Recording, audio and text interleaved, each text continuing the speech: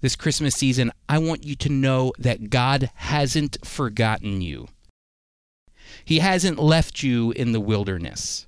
Instead, he wants you and me to know that his timing is just right. This is the Friends of Israel Today. I'm Steve Conover, and with me is our host and teacher, Chris Katulka.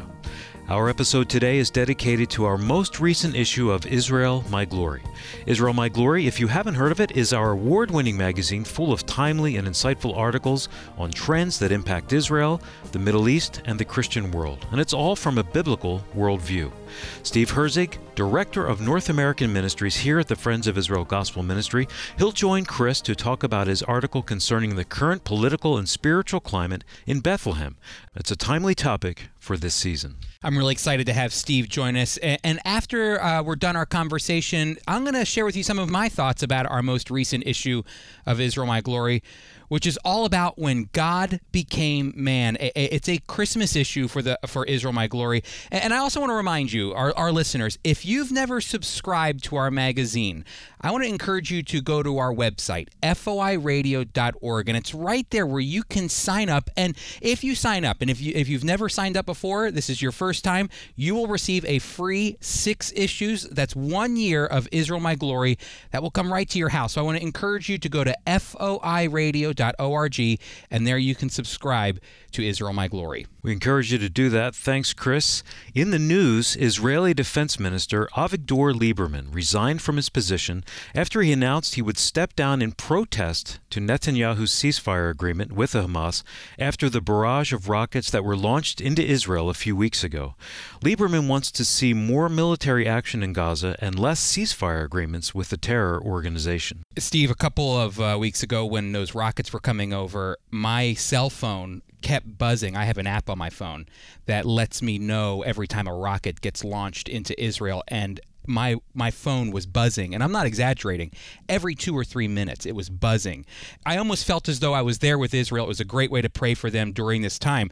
But I can understand Lieberman's desire to be more hawkish in Gaza. He wants to make sure Gaza understands that what they're doing is wrong. Hamas, what they're doing is wrong. But, I actually lean more in Netanyahu's direction. I think a full-scale war in Gaza will never work out in Israel's favor. Too many innocent Palestinian lives will be lost. Too many innocent Israeli lives will be lost. And Israel always loses the media war. They'll always lose it. And so there are more effective ways to financially squeeze Hamas and to get the message out to the world that Israel is under attack.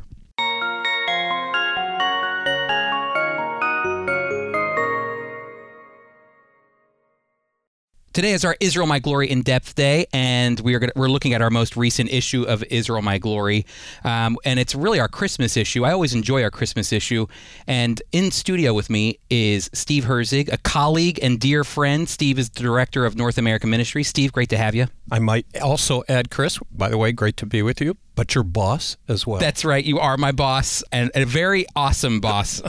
At that. Steve, you and we were talking a couple of months ago about the fact that you found out some interesting information. Our headquarters is near Philadelphia, and you found out some interesting information about a church in Philadelphia and how it plays into really a song that we sing pretty often during Christmas. Can you share a little about that? I sure will, Chris. I was with my wife, and we went to a restaurant, one that we like downtown, and my wife, who helps me check out the text when I'm writing, she proofreads for me, and told me that the restaurant we were sitting in right across the street was a Church of the Holy Trinity located right on Rittenhouse Square. And I had just written an article, Jewish Town of Bethlehem, in which Phillips Brooks visited Bethlehem, and he was the rector of that church. So we got an opportunity after we ate to go and walk around the church. It was amazing to think that he traveled all the way to Bethlehem just to serve at a specific Christmas Eve service for that time. That's a remarkable And thing. didn't he write the song O little town of Bethlehem as well? That's exactly what he wrote, and so that's why I wanted to emphasize O Jewish Town of Bethlehem. You do that on purpose because Bethlehem has been in a flux over the years. But first, before we get to that flux, before we talk about where Bethlehem is today, spiritually and politically, let's talk about the history, just really briefly, of Bethlehem biblically. Can you share a little bit about the history of Bethlehem biblically? Well, Chris, for me personally, because of my background, little did I know in my Jewish scriptures in Micah chapter 5 and verse 2 was a verse concerning Bethlehem that specifically the south of Bethlehem, which was in comparison to Bethlehem north. So specifically, Micah is saying that there's going to be someone born there. Prophetically speaking, that verse helped me come to know Jesus Christ. Really? Absolutely. I got it right out of my Jewish scriptures, which were given to me at my bar mitzvah. I had never read that verse, either that I know of in Hebrew or in English. But when the presentation of the gospel came to me, part of that presentation, in addition to like Isaiah 53 and Isaiah 7:6, was this very passage in Micah chapter 5, the exact location of the Messiah's birth. I think that personally, God chose that location for a reason, Micah 5:2, because you have to go back even further into biblical history, Jewish history.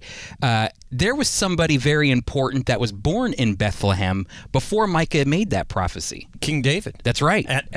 Absolutely amazing. The Jewishness of Bethlehem, though not emphasized much today, and certainly not in Judaism, but most every Jewish person knows that David was born in Bethlehem, but they don't really think about it other than if they're taking a course in their synagogue or something like that. So King David was born in Bethlehem, and I think that's the reason. I mean, God is...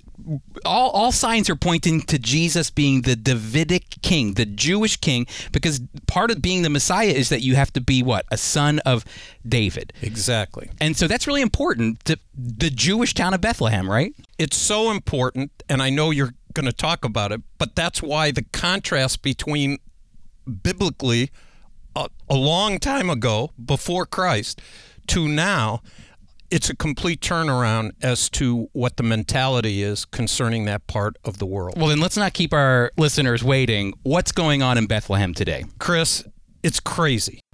In 1995, Yasser Arafat stood on the church of the Nativity and declared that Jesus is a Palestinian. Wow. I remember seeing that and thinking, no one's going to believe that.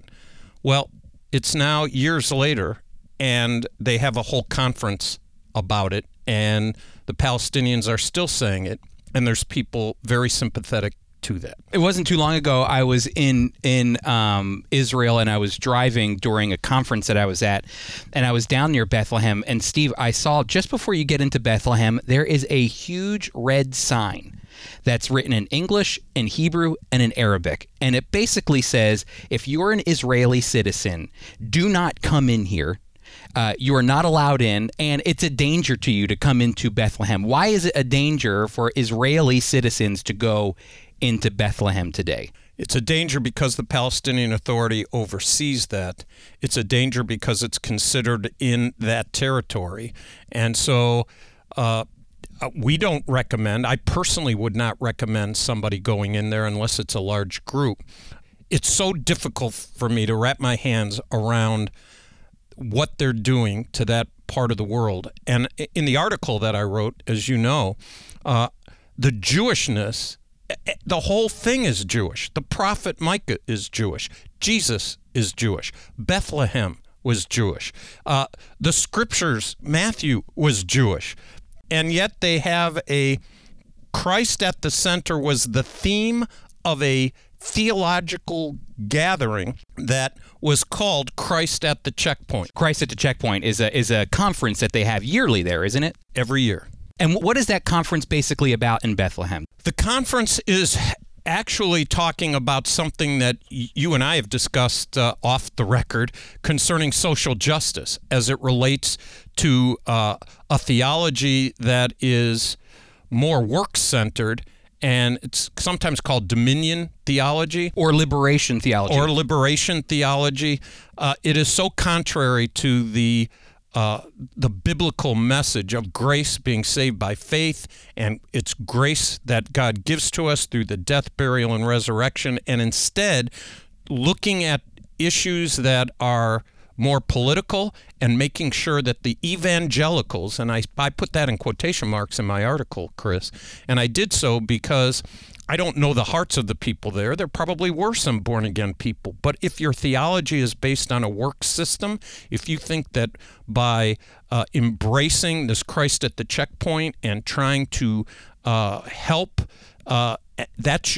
people, and that's your theology, I don't care which group you're in, Protestantism, Catholicism, Judaism, any works-oriented system is outside of the sphere of what the gospel really is. And Christ at the checkpoint is not pro-Israel at all. I mean, these are theologians. These are people that look at the Bible and they're saying, hey, look, people who believe there's a future for Israel are left field. They're a little crazy.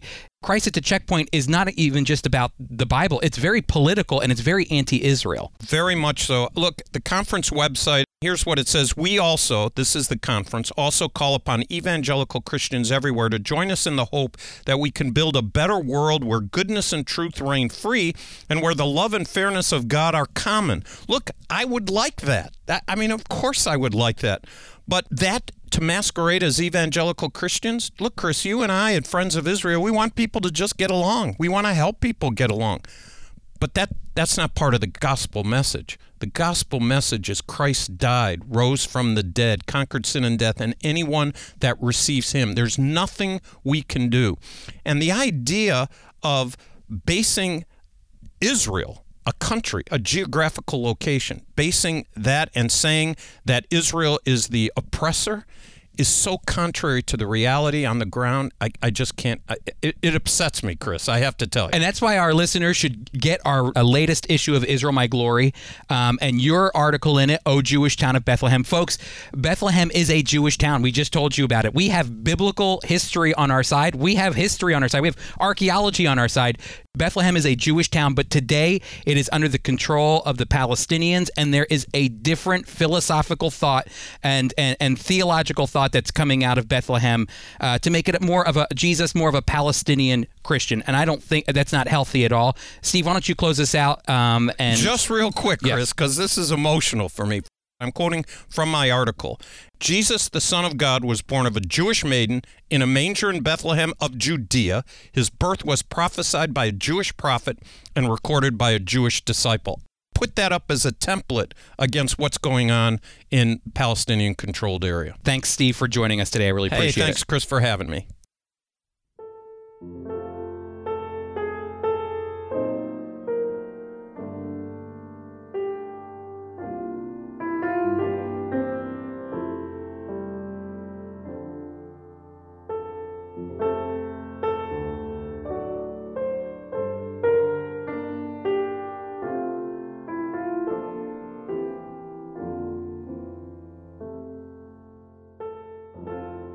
If you're familiar with our ministry, you know that we emphasize the need for solid biblical teaching and accurate analysis on the news of the day.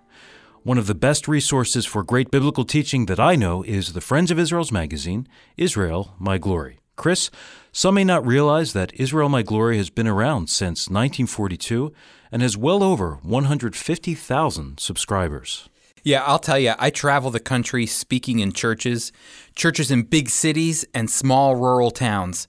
And no matter where I go, I always meet people who read our magazine and trust it as a resource for Middle East news and great biblical teaching. To order your free one-year trial subscription to Israel My Glory magazine, visit foiradio.org. Compelling editorials, teaching about God's plan and promises to Israel, accurate analysis of Israel in the Middle East, that's Israel My Glory. And the next 6 issues are yours free.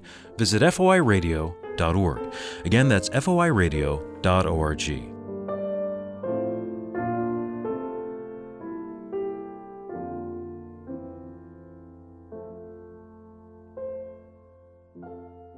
The other day, I was leaving the airport after a great weekend speaking at our Prophecy Up Close conference in Vancouver. And as I stepped off the plane, I noticed the airport started to put up Christmas decorations. Trees were all lit up. Lights were shining. Wreaths were being hung. And that's when it hit me that Christmas is right around the corner. Christmas is the celebration of God becoming man in the person of Jesus.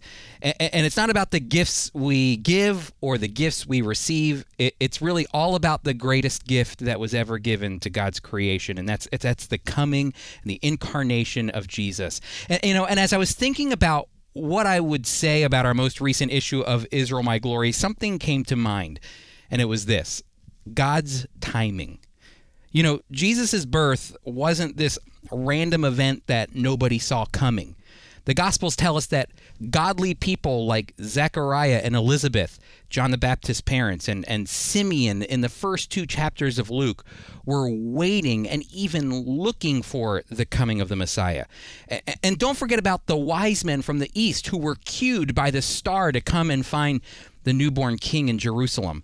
You know, they were waiting and looking for the coming of the Messiah. And the reason that they were waiting and looking is because, like I said earlier, Jesus' birth wasn't some random event. It was a birth that was promised and prophesied about in the Old Testament. The prophets Micah and Isaiah promised the birth of the King of Israel 700 years before Jesus was even a thought in Mary's mind.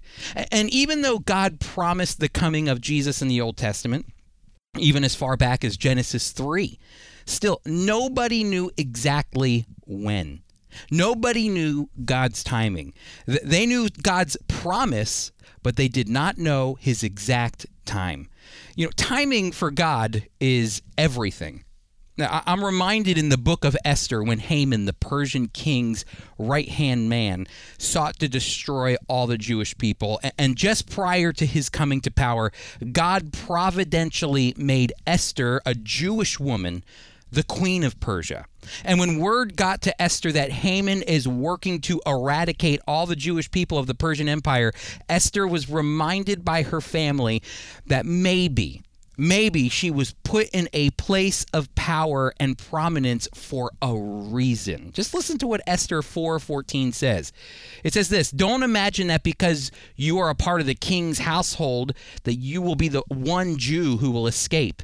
If you keep quiet," this is Mordecai speaking to Esther, "if you keep quiet at this time, liberation and protection for the Jews will appear from another source, while you and your father's household perish. It may very well be that you have achieved royal status, Esther, for such a time as this." I think another way to say it is God's timing is perfect. Because, look, at the end of the book of Esther, God's people were delivered from destruction, and for thousands of years, Jewish people and Christians have given God the glory, even though his name was never once mentioned in the book of Esther. There was plenty of opportunities, my friends, for God to bring Jesus to earth to defeat Satan once and for all. The entire Old Testament is the longing for someone to come and fix the broken relationship that exists between man and God. And Jesus could have stepped in at any moment. That Jesus' life-saving power could have stepped in at any moment to deliver the Israelites during the Exodus time, during Judges, during the Kings. There are so many pregnant moments where God could have stepped in, but he didn't. Why? Because God's timing is perfect. God's perfect timing was the moment Jesus was humbly born in the manger in the town of Bethlehem by a Virgin Mary, just as the prophets promised. And God's perfect timing was when all the conditions were ripe for his people to be delivered and God's name to be glorified. And you know, the Apostle Paul says this: "But when the fullness of time had come," this comes from Galatians chapter 4. "When the fullness of time had come, God sent forth his son, born of a woman, born under the law, to redeem those who were under the law, so that we might receive adoption as sons. And because you are sons, God has sent the Spirit of his Son into our hearts, crying, 'Abba, Father.' So you are no longer a slave, but a son. And if a son, then an heir through God." It was just the right time for God to send his son into the world. During the time of Jesus' birth, most of the known world at that time actually spoke one common language. It was the Greek language. So communicating the message of Jesus around the world into other cultures and tongues and people could be more effective than any other time in the past. The Roman Empire, who ruled over much of the known world at that time, had created peace throughout the empire and established a road system that would provide a means for travel to the furthest most parts of the world where the gospel could be spread. And think about this. When the Apostle Paul was about to be flogged for preaching the gospel, he cried out that he had Roman citizenship. And that Roman citizenship was his ticket to plead his case before the representative of the entire Gentile world, Caesar himself. God's timing for Jesus' coming was just right. And this Christmas season, as it approaches, I know many of you may be wondering about God's timing in your life right now. Maybe you're dealing with loneliness or depression. Maybe you're dealing with family issues this Christmas season. Maybe you have health concerns. Maybe you're wondering, is God even there? Well, if you open your Bibles, you'll see one tiny, thin little page that divides the Old Testament from the New Testament. And it's hard to imagine this, but that thin little page represents 400 years of waiting. 400 years of Israel and the Jewish people waiting for God to fulfill his promises. 400 years of tears, 400 years of sorrow, 400 years of wondering if God is even there. But in God's perfect timing, he remained faithful. Listen to Zechariah, John the Baptist's father's prayer about the coming of Jesus and the birth of his son John. Just listen to this. Blessed be the Lord God of Israel. Luke chapter 1, blessed be the Lord God of Israel, because he has come to help and has redeemed his people. For he has raised up a horn of salvation for us in the house of his servant David, as he spoke through the mouth of his holy prophets from long ago, that we would be saved from our enemies and from the hand of all who hate us.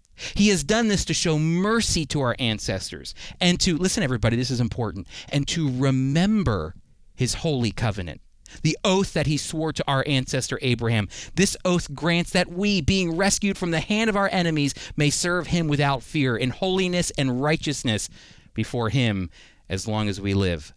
My friends, this Christmas season, I want you to know that God hasn't forgotten you. He hasn't left you in the wilderness. Instead, he wants you and me, this is a reminder for me as well, to know that his timing is perfect. His timing is just right. So don't lean on your sorrows this season. Don't lean on your tears. Instead, lean on his promises, just as they did as they were waiting for the Messiah. You can hear it in Zechariah's voice as he's crying out to God, thank you for remembering the promise that you made to us. Because the one who began a good work in you will perfect it until the day of Christ Jesus, because you are where you are right now for such a time as this, and God's timing is just right.